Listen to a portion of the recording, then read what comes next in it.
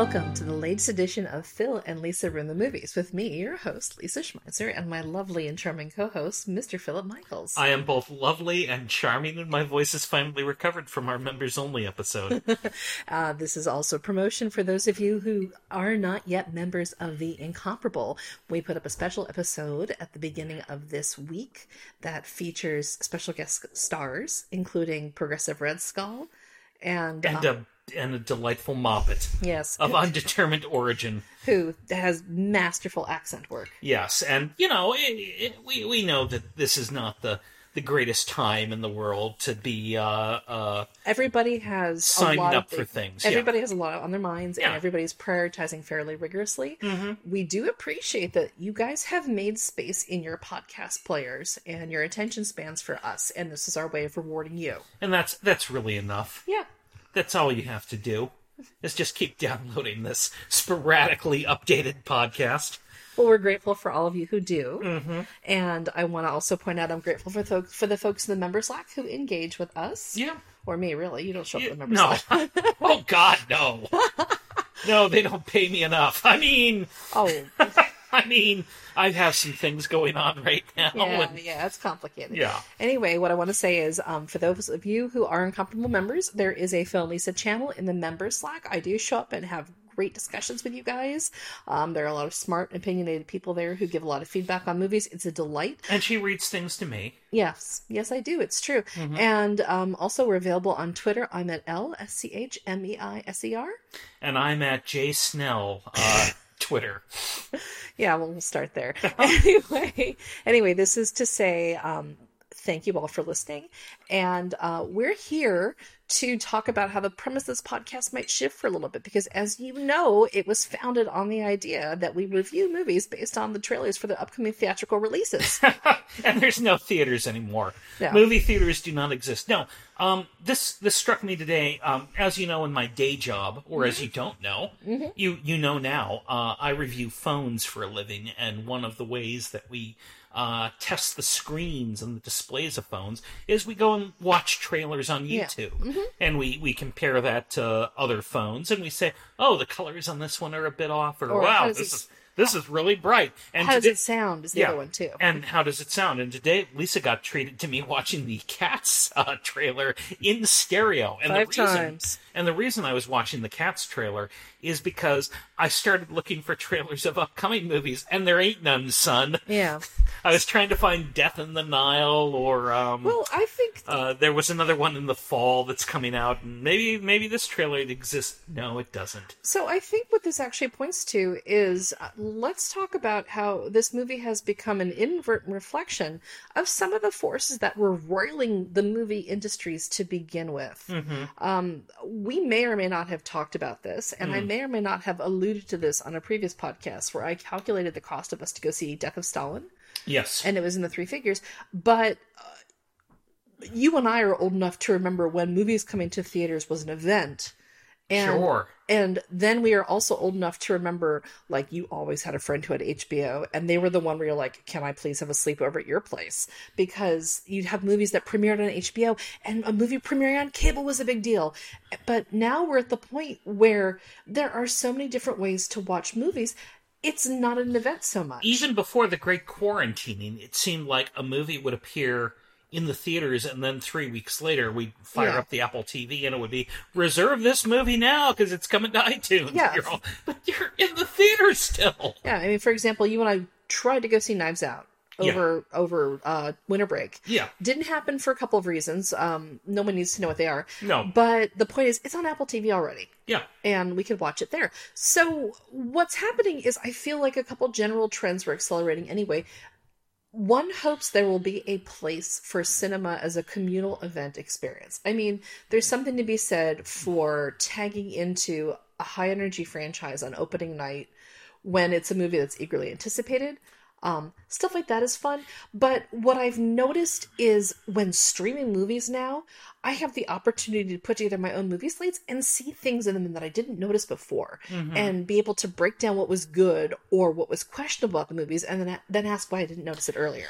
See, the only reason I go to movies now honestly, is because, I'm not gonna get the full effect on my TV. Oh, like the Harry Styles in the No Man's Land movie. Yeah, exactly. I know it's not that movie. Totally not that movie. I was just hoping to make you drink. And because we don't invest in sound bars or anything like that, because I'm deaf as a post. Oh man, no! What I really think is we should get the earphones, the headphones. Probably. Yeah. But even now, going to movies, when I go to movies and we walk into a theater and there are other people in the theater, I am disappointed. Well, did we talk about our experience in going to see Singing in the Rain on the big screen? We did not, because we haven't recorded a podcast since then. Right before the before time. Literally 48 hours before Governor Newsom told us all to stay inside, Philip and I took our daughter to go see Singing in the Rain, showing on the big screen in Alameda Cinema Theater. What you have to know is we are lucky enough to live in a town that has a fully restored Art Deco theater. And so, in addition to having a number of tiny, unremarkable modern screens, there's also a really big, beautiful, nearly 100-year-old theater that has been just restored to opulent magnificence. And once a week, they'll show classic movies. And there's an MC who introduces them. There's trivia around the movies. It's movie buffs. It's a nice time. It's a very nice time. If you are a fan of Mystery Science Theater 3000, the guy who directed the movie in the episode that features rock climbing, I forget. I'm blanking on the movie now. He was an Alameda native, and he did all his premieres at that theater. Yeah, and I think he was alive for many years. And so my point is, we're really lucky to have this theater. Yeah, exactly. And what's more is, with the old movies that are shown there, the movie ticket price is really reasonable. Like, it was $7 a head. Yeah, I think we paid $19 for 3 people. Yeah. So you think about it, you get to watch a beautifully restored classic movie in a beautifully restored theater for $7 on a weeknight. And again, 48 hours before Gavin Newsom told us to stay inside, we took our daughter and went to a comparatively empty theater, because much of our island is full of people more sensible than we are. And we sat with 30 of our fellow cinemaphiles, and we watched Singing in the Rain on the big screen. And for me, it was the first time I had seen it on the big screen. Yeah. For you too? Yeah, actually it was. So here is what struck me, because I've seen Singing in the Rain probably about 10 times since I've been married to you. Like, every time it was on Turner Classic Movies, we'd watch it. I've seen it a bit more, but yeah. One of the things, this is literally the first time it happened to me, I was overwhelmed with the sheer graceful physicality of Gene Kelly's dancing. Like, on my TV, it's nice. On my TV, it's pleasant. You can see why he had the appeal he had, but watching the modern ballet on the big screen was a whole new experience for me, because you see the breadth of choreography, the sweep of the vision he had, the mastery of craft that he and Sid Charisse put into it. Yeah. And you can see it on a small screen. If you get a chance to see it on a big screen, you do it, because it's one of the times when you're like, wow, the director really knew how to take advantage of this medium and really had a specific idea for how it should be seen. Singing in the Rain is not shot in a widescreen format or CinemaScope or any of the ones that really take advantage of the wider screen. It is in an aspect ratio similar to what you would get on a really conventional TV screen, so you're not losing anything there. But boy, Stanley Donen, who directed the non-Gene Kelly dancing bits, really does a good job with camera movements. I've always thought he was an influence on the Coen brothers. Oh, absolutely. The crowd scene at the beginning, where you have the parade of grotesqueries and exaggerations. Yeah. And I mean that in the best possible way. What was amazing to me is when I watched that opening sequence, you could really see actors just pop off the screen. Like, when Rita Moreno makes an entrance, you're like, oh my God, Immortal Goddess. It's phenomenal. Right. So the thing is there's still an argument to be made for seeing movies in theaters, but I think what we're also seeing is there's also an argument to be made for the kind of DIY cinema experiences people are having now too. Oh, sure. And there's a lot of people who have bought TVs more recently than we have. Our Yeah. TV is like 13 years old, 14 years old at this point. 2006. Yeah, so 14 years Yeah, old. 14 years old. And a lot of people invest in sound equipment that is of no benefit to me. And what you do in the theater is what you do at home is every bit as advanced as what they can do in theaters Look, these I days. feel like we live in a world where we have to design websites and applications to work across screens that go from an iPhone 5S all the way up to an iMac. You know, I mean, this is the world we live in, where we have to understand that people are accessing the World Wide Web and apps on all different levels of technology. And with movies, I don't know if it's possible to get there, but I think we do have to acknowledge that people view movies on their phones now, and their iPads, and their TVs, and their screens, and we do have to acknowledge that in this case, the delivery mechanism is going to affect your experience. So just know that going into it, Sure. you know? But anyhow, no trailers. No. Yeah. So what we thought we'd do instead is we thought this would be a little bit of a grab bag of an episode. We'll talk about something I noticed when I introduced my daughter to the Jurassic Park franchise, like the responsible parent I am. Yep, really great to show your 9-year-old the movies about dinosaurs eating people in increasingly grotesque fashion. We only watched three movies. Three. Oh, Three of movies, them. Yeah. And then You're trying to block out that third movie, aren't you? Well, That was a regrettable choice. why don't we talk about No, this? sure. So I thought, okay, why don't we try the original Jurassic Park on our daughter? And the reason I thought it was okay to do that is Spielberg actually aims for making family-friendly movies. He really does. And I also think Everyone loves that family-friendly version movie, Munich, where all the family gets around and goes, "Oh, are they going to kill the Nazis now?" Philip Michaels, you are No, I missing mean, my cordially. point. Yeah. No, it's quite You true. guys, I'm shutting a house with him. But he does look. Schindler's List, a rip-roaring adventure for the entire family. You know what? You say that, and it is the kind of movie that you watch with your family, so you can It is, have actually. conversations It about is. why this happens. It is. You've and shamed what, me. and what people do. Amistad is just Same okay. slavery. I'll find one eventually. Yeah, you will keep going. Okay. No, Yeah. you All right. you go on. I'll interrupt you. Yeah, but look, Jurassic Park was meant to be a family blockbuster. It was. So he was aiming it at all ages with the idea that you'd probably drag your dad to see it on Father's Day or whatever. I don't remember the exact date it came out in summer 1993. I just remember it came out in summer 1993. Anyway, long story short, I've always really enjoyed that movie. I've enjoyed the dinosaur reveals. I've enjoyed the character beats. I've enjoyed the heck out of the Raptors. If I were to rank my favorite Spielberg movies, Jaws is number one. Oh yeah, obviously. with a bullet. Mhm. And Catch Me If You Can is actually number 2. Eh, Lincoln probably third. It would be higher if not for the terrible ending. yeah. Oh, I thought it was the Raptor Act. yeah.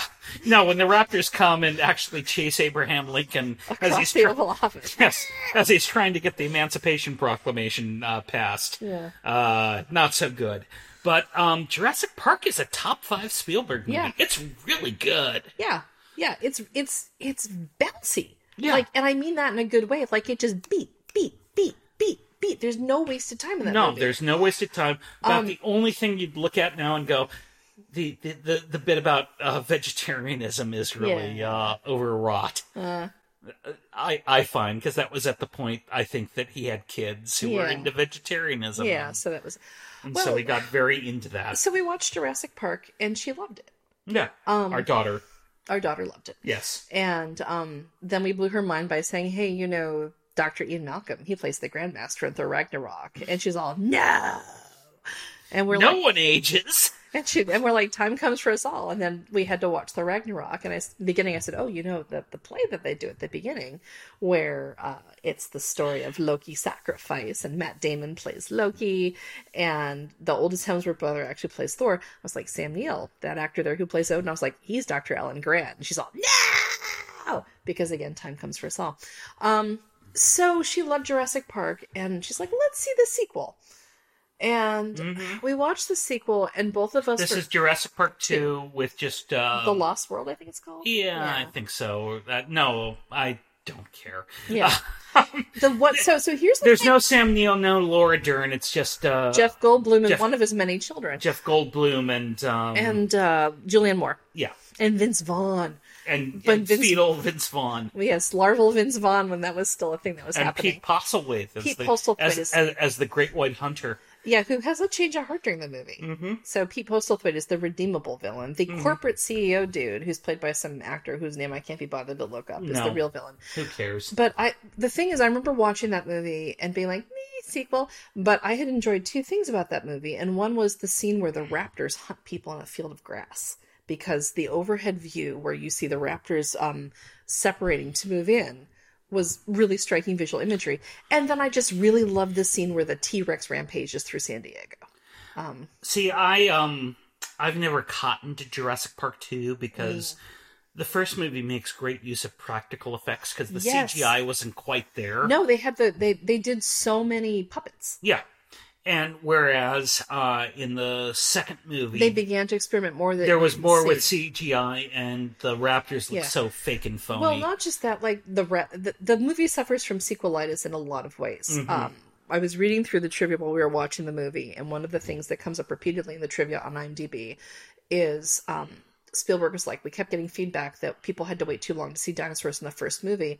And I thought, then people are dopes. Yeah. Because the great thing about Jurassic Park is it takes you forever to see the dinosaurs, so that by the time you finally see them, you're like, oh my gosh. Again, to get back to Jaws, the greatest Steven Spielberg movie. You don't see the shark. You don't see you only see, like, the full shark at one point. Yeah. And it's like, oh Christ, that's a big shark. No, like, and the thing is the less you see of the monster, the more your mind fills in, and you're like, oh, I'm the real monster because my fear. And you would think that Spielberg, of all people, would know this from his experience with Jaws, where the shark kept breaking down. Well, he knew it for Jurassic Park. Yeah. But for Jurassic Park 2, I guess... It has the air of too many notes. Yeah. Where the student people, and bear in mind, he was editing Jurassic Park 2 at the same time he was starting and working on Schindler's List.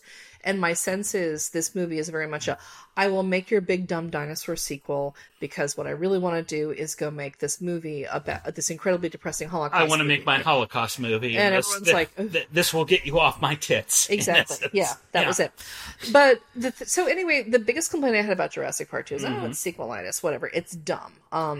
It's dumb. Vincent Vaughn is larval, which Vince Vaughn! Oh, he's just... Whatever. Yeah. This was the whole I'm so money period. And I was just like, I can't believe we thought you were going to be a long-term actor. Mm-hmm. And that was it. And then Beatrix is like, didn't they reboot this? I was like, yeah, they rebooted the franchise. And now it's Jurassic World. And I said, there's a dude who rides a motorcycle with a raptor squad. And after she composed herself... And also, you told her who was the dude. Yeah. Who has trained the raptors to do Busby Berkeley dance numbers. I was like, Star-Lord has trained the raptors and rides motorcycles with them. And after she... And our daughter's reaction was, aww. Yeah. And she just couldn't stop laughing, No, actually. Yeah. And the thing is, we've shown her the Guardians of the Galaxy movies, and she thinks of Star-Lord as this big doofus. Yeah. As is meet and proper. Mm-hmm. And she's like, Star-Lord and a raptor squad and motorcycles. And I said, it's spectacularly stupid. Yeah, you're going to have to take the wheel on this one, because I cannot bear Jurassic World. I saw about 30 minutes of it, and I was tapping out. It just is... Well, so because everything that I liked about the original... Is gone. So Jurassic World is directed by Colin Trevorrow. And I think one of the biggest differences that you can see between Jurassic Park and Jurassic World is that the whole approach to Jurassic World is everything is loud and dumb and wet and on fire simultaneously. Like, the whole ethos of the movie is just unthinking spectacle. and not like Jurassic Park has anything really deep to say, even when they try the life finds a way nonsense. You were more concerned with could you instead of what you should do. But no, like that's my Jeff Goldblum character. No, like Jurassic Park isn't really meant to be a message movie. But, like, it's Spielberg, and he manages to make it a movie that is thoughtful within a tiny, extremely limited sphere. Sure. Like, it starts off with a couple central premises and sees them through to execution. Premise number 1. Dinosaurs are birds, which was actually a really radical idea back in 1993. Spielberg makes the case for all the way through. Premise number 2. These animals can't help being animals, and we need to respect nature. Sees it through all the way through. And Jurassic World, the premise is basically, wow, stockholders and corporations will do things for money, but they can't foresee the consequences. Who could have thought? And I'm like, you literally have a whole franchise of films that preceded you that are like consequence. Nothing about the existence of Jurassic World makes sense on any level. And then there are just weird story decisions in there. Like Bryce Dallas Howard's whole corporate ballbuster thing that they have going on, which is a whole other monologue we'll get to in a minute. And then the gender politics are weird and punitive, and nobody learns anything from the beginning of the movie to the end of the movie.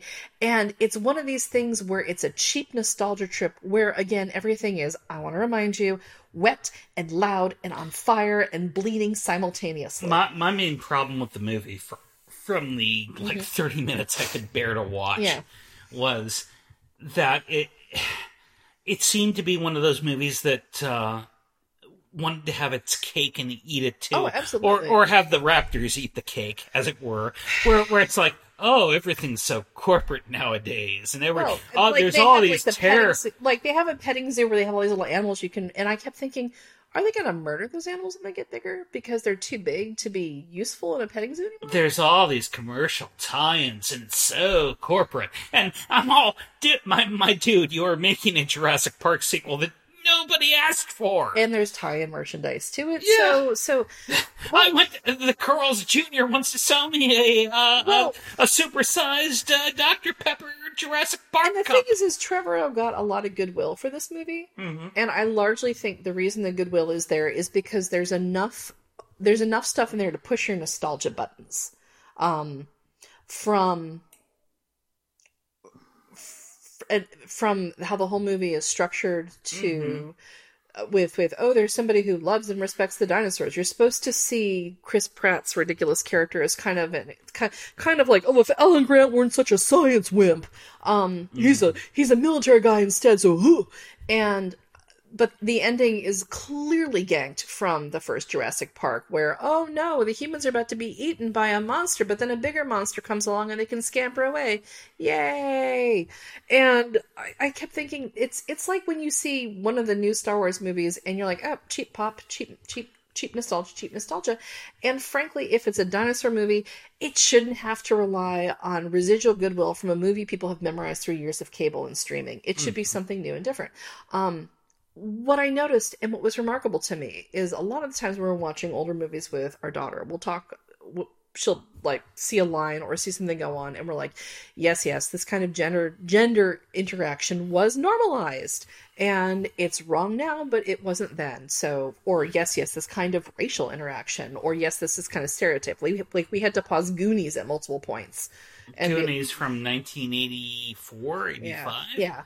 But Jurassic World is what, 2000? Jurassic World was 15, 2016, and the gender dynamics. Oh my god! I mean, horrifying. Again, as someone who has watched literally 30 minutes of this movie and tapped out, and then just went off and did hobbies. Yeah,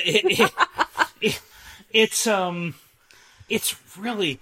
I don't want to be Johnny Woke film where I can't enjoy movies unless it takes it. But boy, this is a movie that hates women. Oh, and lets you know at every step. And lets you, and basically goes, dinosaurs hate women! Dinosaurs are right! Dinosaurs are right to destroy. Well, the thing is You're right to hate those women, Brontosaurus. even though you're a woman yourself, women on women, crimes are the worst. No, because in the original Jurassic Park, you've got the character Ellie Sattler, who is The Laura Dern character. and she's attractive. Like, they make no bones about that. You get someone with legs up to hers is a beautiful blonde. There she is. But the thing is she's treated with professional respect by like everyone in that movie, and she's competent. And from beginning to end, her judgment isn't questioned. She's taken for being like a grown-ass professional. And in Jurassic World, you've got Chris Pratt playing this enormous, like, red pill jerk who's constantly second-guessing Bryce Dallas Howard's judgment. And frankly, anyone should, but she's written to be adult. Yeah. She's written to be a dummy. You're telling me the head of operations would be like, oh, it makes complete sense to have this animal with unknown genetic composition with we're not going to socialize the animal, and we're going to also build a giant-ass gate in its pen so it can run out at any time. Like, you would think that 20 years of dinosaurs breaking through fences would have taught people how to build better fences.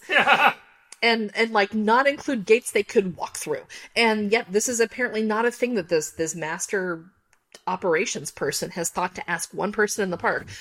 But it goes on like this where she's consistently shocked by what dinosaurs do.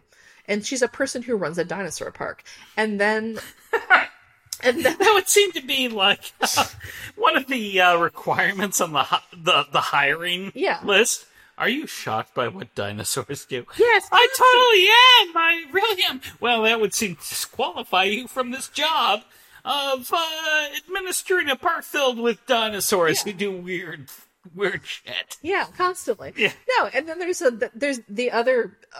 are two other female speaking character parts in this movie. One of them is sad divorcing mom who lies to her children constantly and cries, and that's literally all she does. And the other one is Bryce Dallas Howard's hapless assistant who loses the high-spirited boys and for her crimes is punished by being split in half between a mosasaur and a pterodon. Mm-hmm. Like, they literally toss her body around like a chew toy, and they're screaming and they're suffering. Like, no one else in the movie has as gory a death as she does. It is just this unbelievably...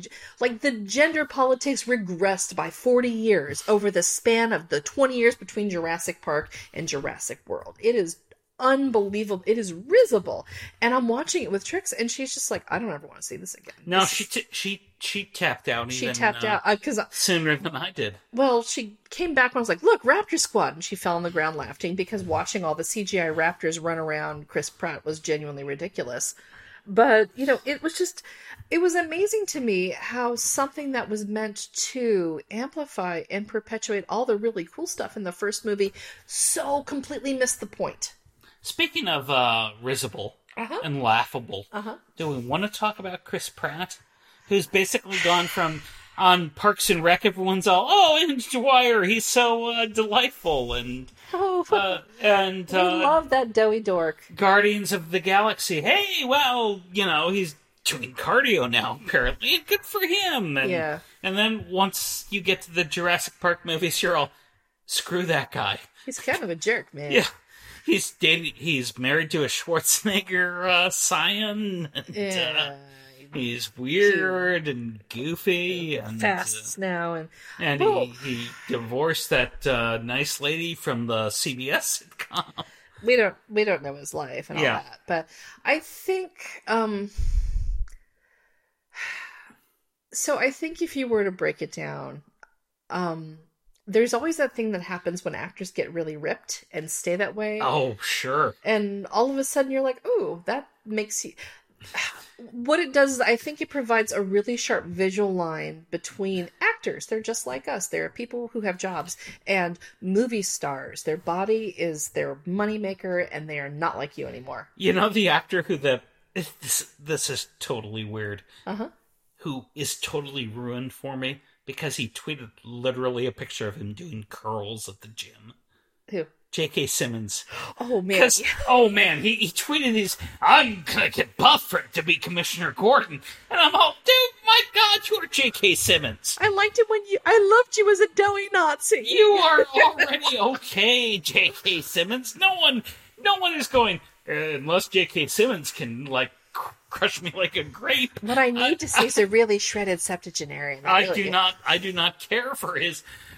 I will not buy insurance from farmers if I do not believe he will rip off my head from my thorax. Yeah. No, for me it was Kumail Nanjiani. Oh, sure. Oh God, yeah. Oh, God. I wish you guys could see the look on Phil's face when he just... And the thing is, I've read the interviews with him, and I get why he's now become incredibly shredded, because he wants to be a plausible South Asian superhero. He's the first one in the Marvel franchise. The representation's important. He wants to make sure it's a strong start. I can respect that. It's still one of those things where you're like, well, enjoy your life in the land of never eating bread again. Yeah. And I think that's the thing with Chris Pratt, is he went from being somewhere like, oh, you've got some nice comic timing. You're like me, Chris Pratt. Well, no, I never thought that. But it was basically, oh, he's an actor with comic timing, and he can bring a little pathos to a role. Mm-hmm. Like, his first Guardians of the Galaxy turn is legit good. Yeah, I'd agree. It's charming and fun, and the moment where he argues with Rocket, and Rocket's like, why should I save the universe? What has it ever done? And Star-Lord screams, because I'm one of the dummies who lives in it. Like, that's just a great moment, because it's exasperation and humor and absurdity all at once.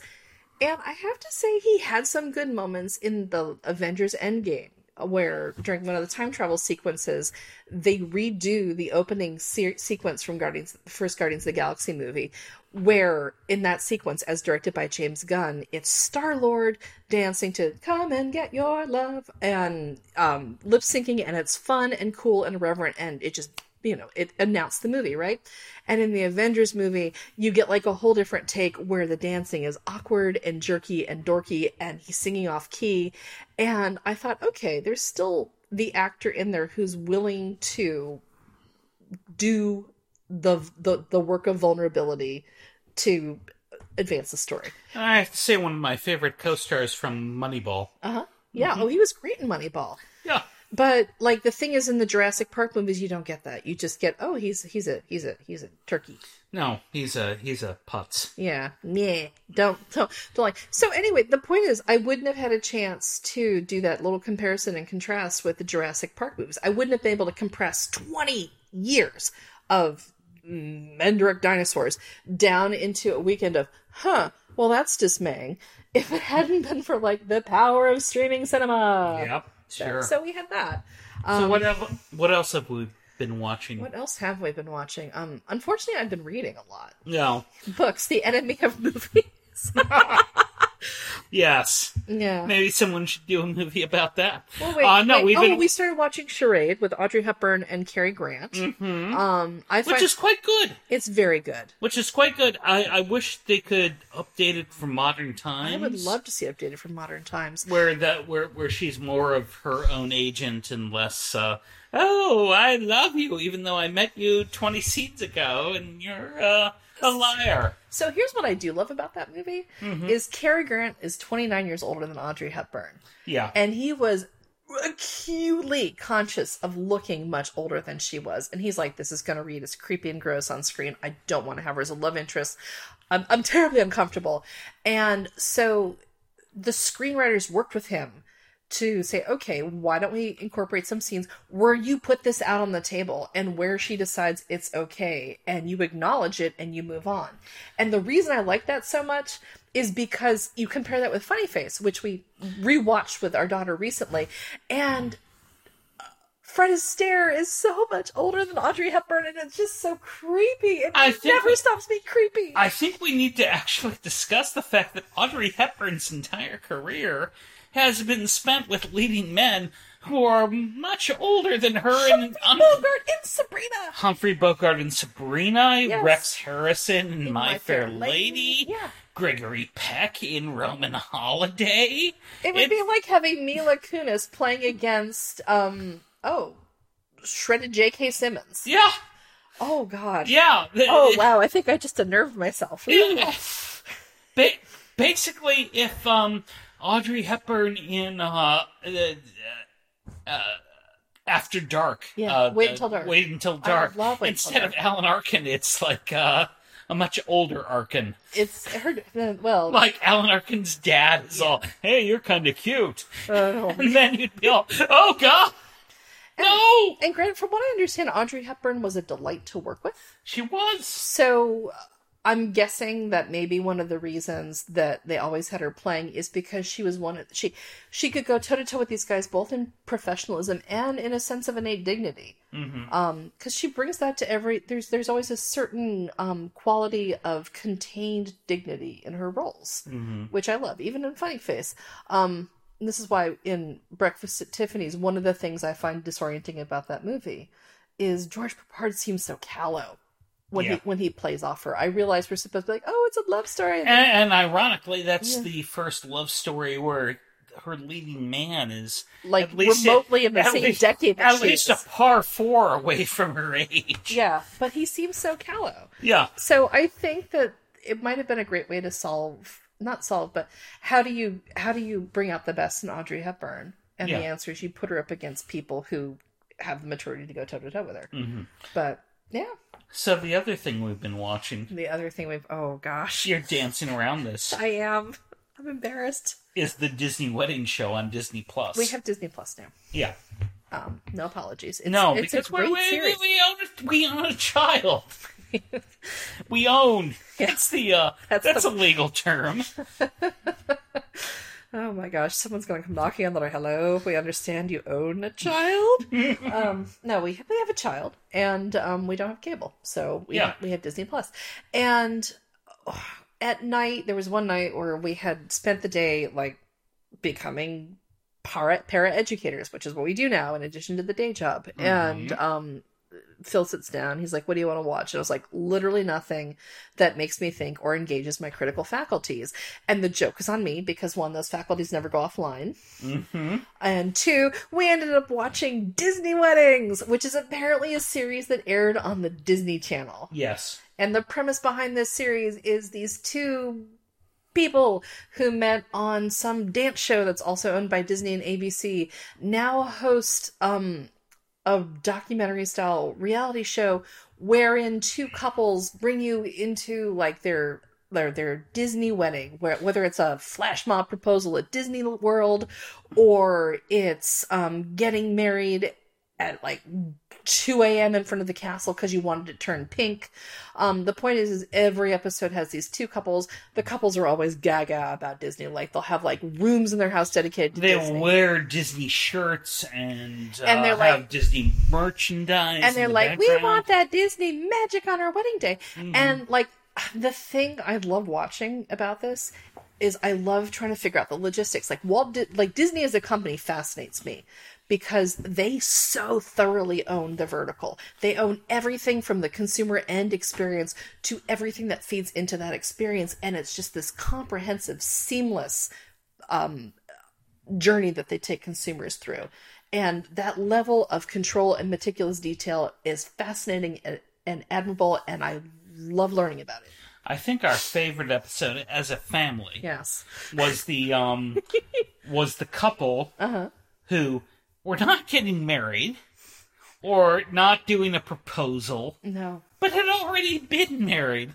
And we're celebrating their year anniversary. 1 year anniversary. 1 year anniversary. And they were all, oh, Disney weddings, please make it. One of the spouses... Please make it special. One of the spouses reaches out to the show and to Disney Weddings. And they're like, I really want to surprise my husband. So I'm going to take him down to Disney World. But that's not the surprise. The surprise is then I'm going to take him to Broadway. And I want to take him to go see Frozen because that's his favorite musical. And then we want to meet and greet with the cast. And they got it. And... we just, as the 3 of us, just kept saying, this is to celebrate being legally married for 12 months. 1 year! 1 year. I mean, not to tell tales out of school. You know, you and I are going to be married 20 years. In August, yeah. This year. Where is Disney kissing our asses? Where is, our own daughter says, I have underwear older than when those 2 have been married. No, what she said, and I'm going to remember this forever because I couldn't stop laughing, was, I have underwear that's more than a year old. Where is the party for my underpants? But no, it was them, and I honestly don't remember the other couple.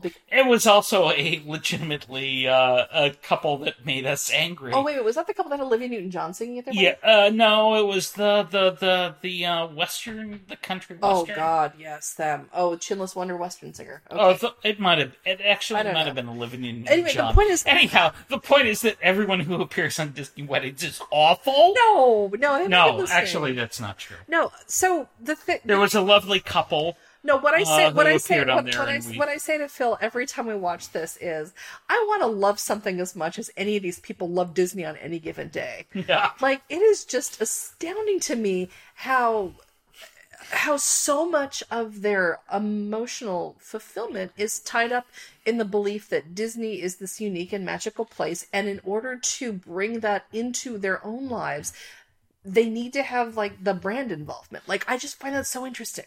And that Disney has to be either worked into their vows, or that they have to have romantic moments with Disney stuff in the background. They really did work Disney into the vows in some of these shows. Yeah. But the other... So we watched this, and again, I love watching the wedding professionals, because you're talking about a group of people whose job it is to mitigate the expectations of folks and break it to them what the budgetary thing is going to be on this.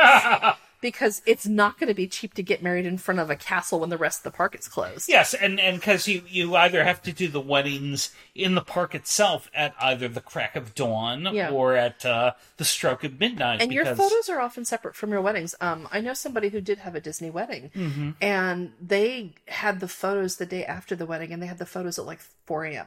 Yeah. And again, for me... It's not the choice I would make. No. But for these folks, it was worth it. And again, I like seeing what they do behind the scenes. I like seeing the options that are available. I like imagining the creativity that goes into to saying, okay, we're going to figure out how to laser print photos of the ceremony onto the cake so that when these people literally go from like the Epcot pavilion over to the reception hall, the photos of the vows they just took are already on their cake. Like, they do that. And I find that amazing. See, to me, and this is my imp of the perverse, I think a better show would be where married couples, you have a bridezilla who demands, or a groomzilla.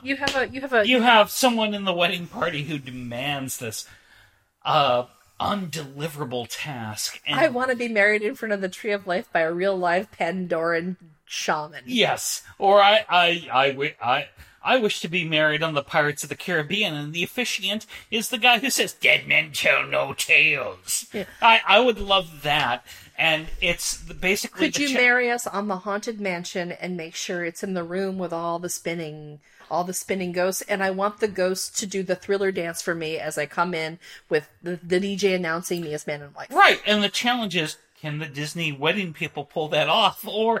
Do they have to give it... Okay, you get a lifetime pass to Disney. We couldn't deliver your weird-ass thing. I want a wedding where all the living former CEOs of Disney are the flower girls. Robert Iger and Michael Eisner are holding hands. Walking and throwing flowers in my path. Yes. What is wrong with that? I want a wedding where an actual cybernetic raccoon with the voice of Bradley Cooper is the officiant at my vows. Yes. I want a wedding where an evil witch gives my attendants the ability to have legs instead of fishtails. I want a wedding where all the Toy Story characters attend, but they are an actual Toy Story scale. Like DD. And if we look at them, they fall down dead like they're toys, because if people look at them, they're not alive. I want a wedding where a robot picks up all the trash. I want a wedding where an angry old man attaches dozens of balloons to a house and we float away, and that's how we leave for the reception. I want a wedding where everyone cries and then rats cook me dinner. Actual rats, not make-believe rats, not men in rat costumes. rats. And it had better be good food. You had promised me rats, Disney. And the food had better be good. I want to be married on the Space Mountain. Uh-huh. And I'm floating in space. Yes. And everyone is whirling around in space, and if they hit by a meteor, they die. I want to get married. I want to get married on Star Tours, and it better be the iteration of Star Tours where Oscar Isaac is speaking French. Well, sure, absolutely. I mean, he wouldn't really. Well, sure. I want to get married. Mr. Toad's Wild Ride, and then a train comes and runs over half of the people in my wedding party. Oh, what about does the rest of them go to hell like they do at Mr. Toad's Wild Ride? Oh my god! Absolutely, because they're awful. Oh, good grief. I want to get married in Peter Pan. And it had better be the part where we're all flying above London. And not that the part where we're asexual and everybody's de-aged to 11. I wanted to get married in It's a Small World, and all the It's a Small World robots are wearing things that fit in with my bridal party designs, and the people in my bridal party look like the little robots and have surgery to make them look like that. There is just one moon and a golden sun, and I do with everyone. Exactly. No, I think actually a better Pirates of the Caribbean one is I want to be married in a Pirates of the Caribbean theme wedding where it's underwater and the officiant is the antagonist is Davy Jones with the tentacles. I want a wedding where my vows are we wants the redhead. Even though my wife is blonde. Oh no! That was going to be my vow renewal to you. Anyhow. Yes, I want a wedding where Pete's Dragon shows up. So work on that, Twitch and Allison. Yeah. The hosts of Disney Weddings. No, I think it's family friendly in the sense that you can watch it with your kid. Unless you're us. Well, in which case we poisoned our daughter against the idea of normal love. So the thing that I actually... and, this brings us to Disney Plus. One of the things... We watched the series on the Imagineers. And we're watching this now. And one of the things that I think persistently fascinates me about the Disney reality series is I just love seeing how that company operates. And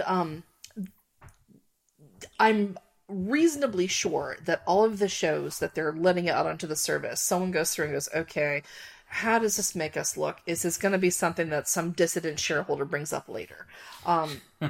But I just find it really fascinating that the image they're choosing to construct over the streaming service is one of these, we love making magic happen. We think of nothing but how to delight you and make you think of a magical life. And, it is too early to tell whether or not our daughter's going to come in one day and say, Mother, Father, I want to get married in that hydroponic exhibit in Epcot, and I'm going to say my vows by that giant tomato vine that probably looks like a tree. Mother, Father, I want you to be married in each of the country pavilions at Epcot Center. And at the end, I decide which of the 8 men I truly love. The others are ritually executed. But, I mean, maybe she'll want a Disney wedding. I don't know. Yeah, who knows? But the thing is, it's been interesting to watch this kind of programming because it's well outside our normal viewing. And it's always good, I think, to push yourself a little bit and learn a whole new visual vocabulary and a whole new set of storytelling conventions. And like I said, I want to love anything as much as any of these people really love Disney World. Yeah, absolutely. It's interesting. Lisa, what have you been watching recently? Oh my gosh. That's a great question. And you recently watched that show from Britain, which was a lot like Spaced, only not Spaced. Oh, that's right. Like Buzzed or Drunk or Stoned or what the hell was the name of that show? I was so close. Smashed, I think it's Smashed, called. yes. Yeah. And it was one season. 1 season, 6 episodes. So it's like the longest running show in British history. 1 season, 6 episodes. It's effectively a Gen X not Gen X, Gen Z version of Spaced. Yeah. And it's a blatant homage. It has somebody who's like the love child of Nick Frost and James Corden as your ostensible protagonist. And the chemistry between the cast is snappy and funny. Sean Bean shows up as the spirit animal of the character who is, again, the love child of Nick Frost and James Corden. And Sean Bean appears to be having a good time, which is nice. Yeah. And it was... He should, and it's one of the few shows he doesn't die in, like, the first couple episodes. No, and it was a nice evening spent. Yeah. I like the shows that are fast and funny like that. Yeah. Low commit... I don't really feel up to getting overly involved in anything that's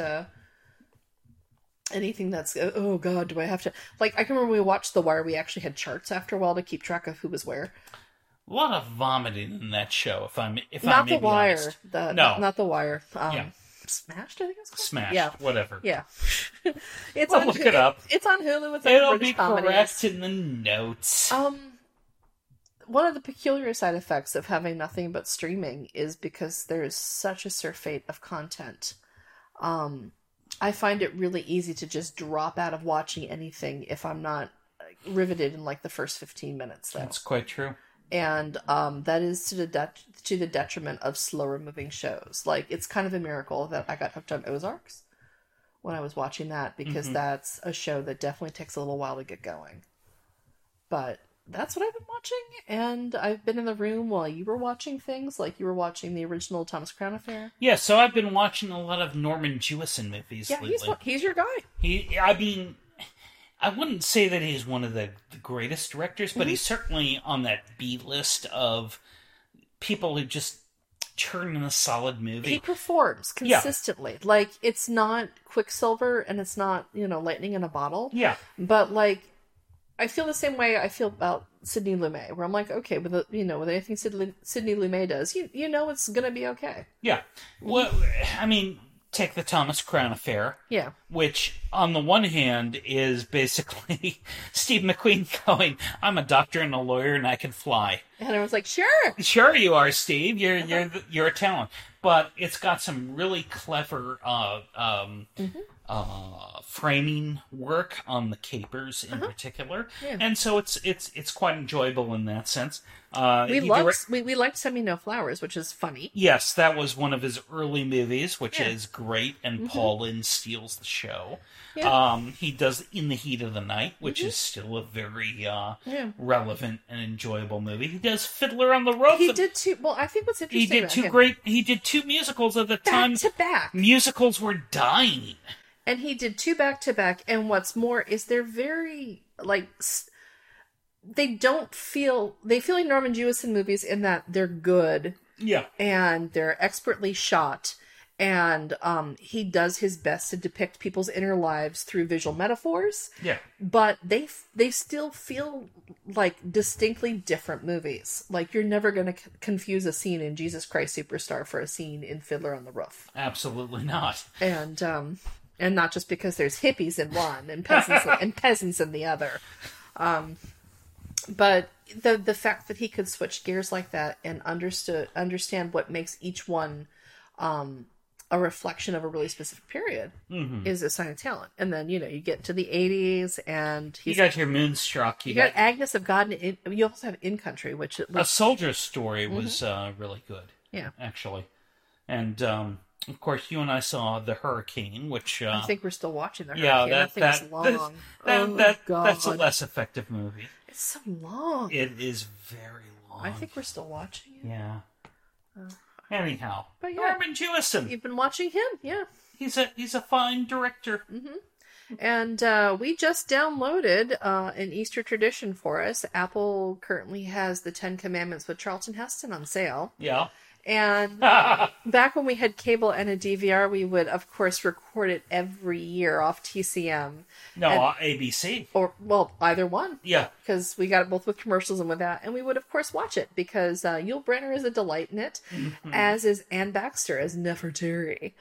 And with her name change because Cecil B. DeMille didn't want young men tittering at Nefertiti. Yes. I mean, he could have used a whole bunch of other names for her. He could have. But anyway, she's old Nefertiti, the scheming temptress of the movie. Mm-hmm. And you got your Yvonne DiCarlo, you got your Edward G. Robinson, Edward G. Robinson, see. You got your Vincent Price. Oh, Vincent Price is my favorite in that. So, anyway, we're looking forward to watching that after we finish this podcast. Yep. So, I think that's a good sign to wrap it up. I think it is. So Vincent Price is calling me. Yeah, so, of course. When Vincent Price is calling, we must go. What I'd love to do is have you guys reach out on Twitter and tell us what you've been watching. And reach out in the member Slack. Tell us what you've been watching, why you've been watching it. What compels you to keep watching if you're on any sort of thematic spree? What's compelling you to give up things if you're not watching them all the way through? And we'd love to know. If there are movies you've been watching, let us know, because we can watch those and talk about them. We'd love that. Mm-hmm. All right. So, once again, thanks for listening.